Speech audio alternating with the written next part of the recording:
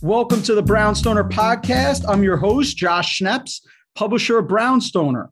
My guest today is Compass real estate agent, Peter Riolo. Welcome, Peter. Thanks for joining. Good morning. Good morning. Thank you for having me. My pleasure. It's great to have you. You have a great background. I want to talk a little bit about. So you're a third generation in your family that's gone into real estate. You worked on Wall Street, which I did for a year and realized it wasn't for me. And you won the Rebney Deal of the Year recognition in 2016. You enjoy cooking Italian food, which is awesome, with your family, in your pre-war apartment in Brooklyn Heights, and you specialize in brownstone Brooklyn, from Brooklyn Heights to Fort Greene and Clinton Hill. So I'd love for you to just tell us a little bit about growing up in a real estate family and how that shapes your interactions with clients today. Yeah, well, my family history started in the mid-30s where my grandfather started a real estate brokerage and insurance company in his living room. And as an immigrant to this country, he was the first of his family to go to college, went to NYU, and the first real business owner. And so we grew up in and around it. My dad and my uncle took it over. I was holding my dad's hands in construction sites, always wondering why he was zooming off with random people to go look at properties. Never really understood at that point in time, but fast forward, it was a great background. It shaped my client experience because I was, raised on these, what our bread and butter was, which is client service, fiduciary relationships, and really an old school approach to real estate brokerage that is not about the deals. It's really about the people. That's been my, North Star in my practice. And as you read some of the accolades, marrying that with being a young guy and tech enabled and all the other things that we kind of bring to the table now, it's been a really successful combination. I love that. I'm in a family business too, and it's a great way to learn at a young age and really, get out of the gates running when you start your career. Yeah, well, it was. I got licensed, even while I was still in college, just because in case you ever needed to do something. But after a short stint on the floor of the exchange as an equity broker, I realized that I missed interaction with people and I didn't have the opportunity to be an entrepreneur, which is what I always truly desired. Real estate gave me that opportunity, and little did I know then was my absolute calling. That's terrific. You talked a little bit about technology and, Compass has also a lot of different programs that are unique. And I know many of your clients have used the Compass Concierge program to borrow money at no cost to prepare a property for market. So I'd love to hear from your experience what that program does for sellers and in what situations it's been most useful. Yeah, well, there's a winning equation in selling real estate. It's price and presentation together, create value and sell property. So diverge a little bit go back to the Italian cooking. My wife is Italian. She's an interior designer, trained in Torino, Italy, master's here in New York in design. And well before I was with Compass, during part of my 8-year stint at Brown Harris Stevens, where I was a top producer, we started to do design to sell. And we realized that a little bit of money on the front end was yielding our clients shorter time on market and greater market prices. And so in order to help them get as much as they can for their places, we started to roll out this decluttering, staging, design concepts, color palettes, the whole nine. And the opportunity at Compass, just with Concierge, gave us an opportunity to really roll that out in a way more approachable manner to our clients, where there's no longer, an upfront cost. So it's easier when you're dealing with just getting paid back at closing to go ahead and agree to set up the property in a way that it's going to meet the market to the best of its ability, and therefore yield the best market price. Interesting. Makes sense. I guess it's just an opportunity where people can really make improvements and not have to suffer in terms of cash flow. Well, not everybody's in the same position. Some clients prefer to do presentation work on their own. Some people like to leverage with Compass Concierge. In particular, it's a great tool if it's ever an estate property, because estates are stuck in probate. Usually the assets are not readily available to make improvements, and usually the properties are dilapidated.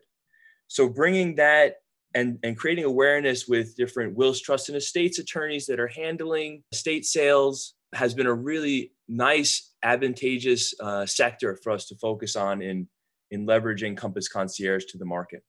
Yeah, that makes a lot of sense. Something that didn't come to mind to me initially, but yeah, that makes a lot of sense. Let's talk a little bit about where the market is now. Can you give us insight in what's going on in terms of the Brooklyn market specifically and what your feeling is on timing of buying and selling now? Yeah, well, I think if you've been following the market, if I can get a little perspective, let's start back at the onset of COVID. Hmm. Brooklyn in particular, the depth and the length of time that was projected in terms of how the market was going to react to being shut down and people, fleeing, I'm doing the quote unquote, the Yep. city was way shorter and way shallower than anybody really thought. Because there was a lot of unknown around that. And when there's fear and unknown with consumer confidence, some projections can go wild, but Brooklyn's been incredibly resilient. The market is up. It's very light inventory, particularly in the townhouse market. Yeah. The townhouse market is in bidding wars pretty much at all price categories, Wow. particularly for two well-priced two families Mm. where, given that leverage is so affordable right now, and we think for a short foreseeable period of time, it will remain low in terms of the mortgage interest rates, but then probably it's going to have to adjust to meet inflation. But for the time being, with cheap money and short inventory, it's been a very good seller's market. And it's been challenging for some buyers to get into the homes that they want. And so, being prepared, having your ducks in a row at the front end, understanding your finances, making a real strategy, studying the market and getting up to snuff so that when you're in the right place, know how to hit it out the park is ever more important today than it has been. And really, it's kind of like back to business as usual, even though everyone thinks that we should still be kind of bumping along. It doesn't feel like that weird of a market for, I think, us in the industry because, we're pretty accustomed to a supply light, demand heavy environment in New York City.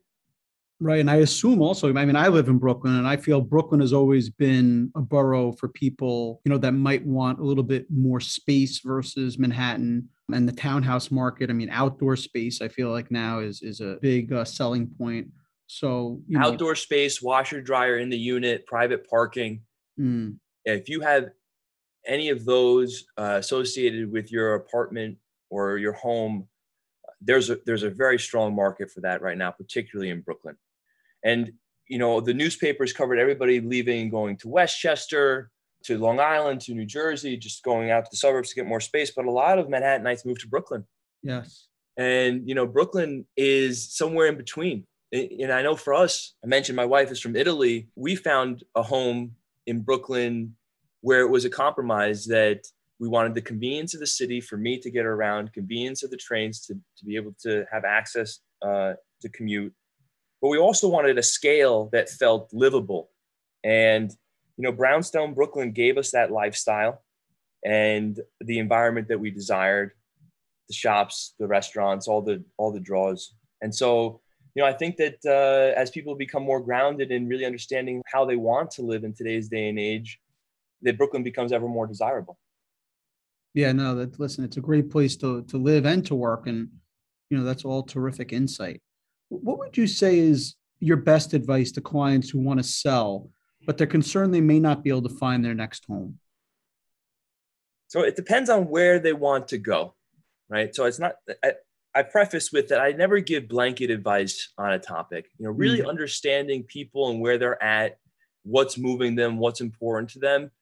That's the focus in giving this type of advice. But I'll give you a general, if you're moving out of the city, but you've been a city resident for a long time and you're moving to call it a new place or a new location, someplace you're not as familiar with, my advice is always to rent for a year first.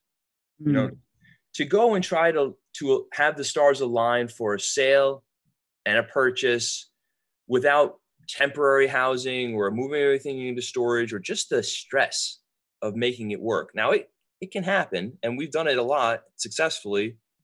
And there are post-occupancy agreements and there are things that we can do to kind of ease the pain of that move. But it's just cleaner if you go and you rent for a year and make sure you're happy, that you love where you're at before you go and invest and put all, usually your property is one of your more significant assets. sure. So that's my general advice.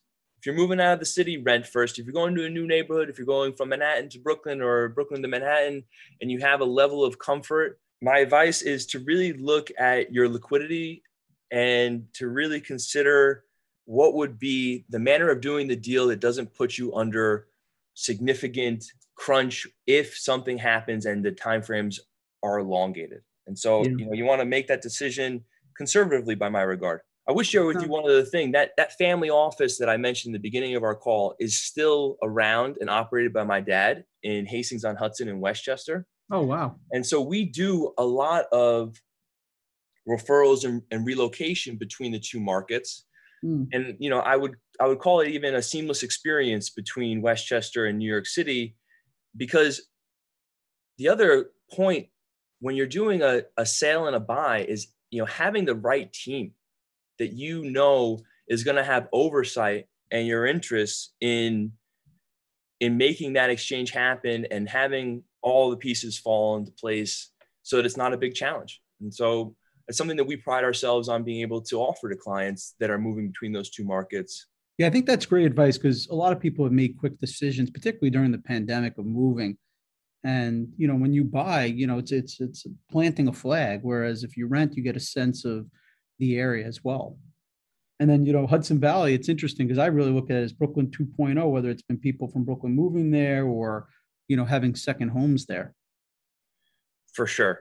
And it's been like that for a long time. And I think only now is it really coming into people's consciousness that, there are communities that they're not the same, right? There's only one Brooklyn. There's only one real cityscape and services like what we have here. But there are areas around, and it's that a lot of people, make that choice to sell here and move up there if they, call it our, younger families, and a lot of people that are downsizing come back. So there is a lot of exchange between the two markets, and something that we identified a long time ago and have been, gearing our focus towards as being just a good extension of what we do.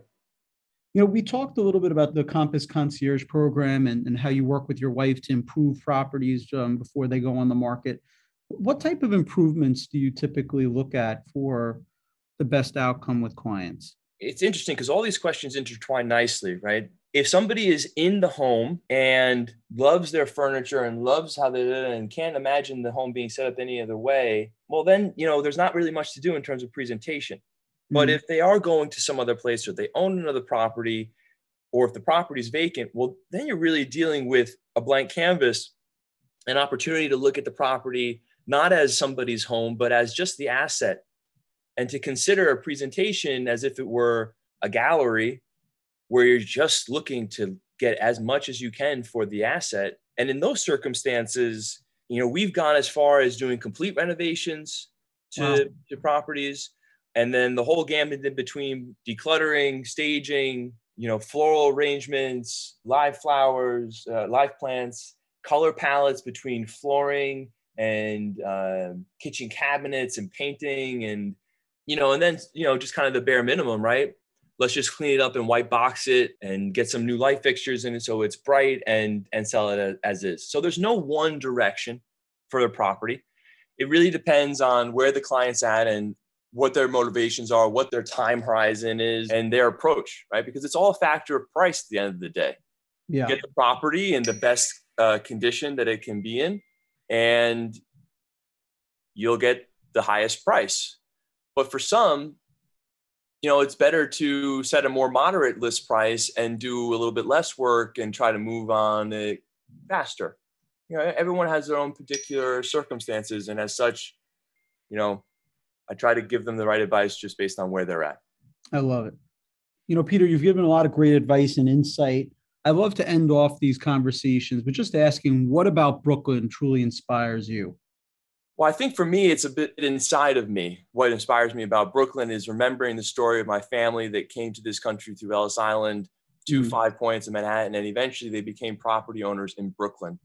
It's the first family homestead that we had, and I still have the pictures of my grandmother, on the roof of that property. So for me, it's kind of going full circle to have my family here, my children in the schools, and on a personal note, living here in Brooklyn Heights, I feel inspired by the architecture because I'm obsessed with real estate, but the scale, the fresh air off the harbor, the views.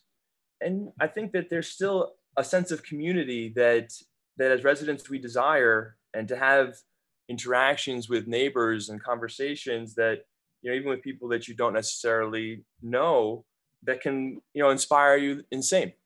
And so I think that's my connection to Brooklyn on a higher level. And, I was a Manhattan night for a while, and Brooklyn afforded us the lifestyle and the housing stock that we really wanted. And then from there, it was like just rolling downhill. Can't imagine living anyplace else. I'm with you on that one. Well, Peter, it's been great talking with you, and thank you so much for being with us today. I appreciate your time, and, thank you. Likewise, and thank you. Make sure to tune into the Brownstoner podcast at brownstoner.com.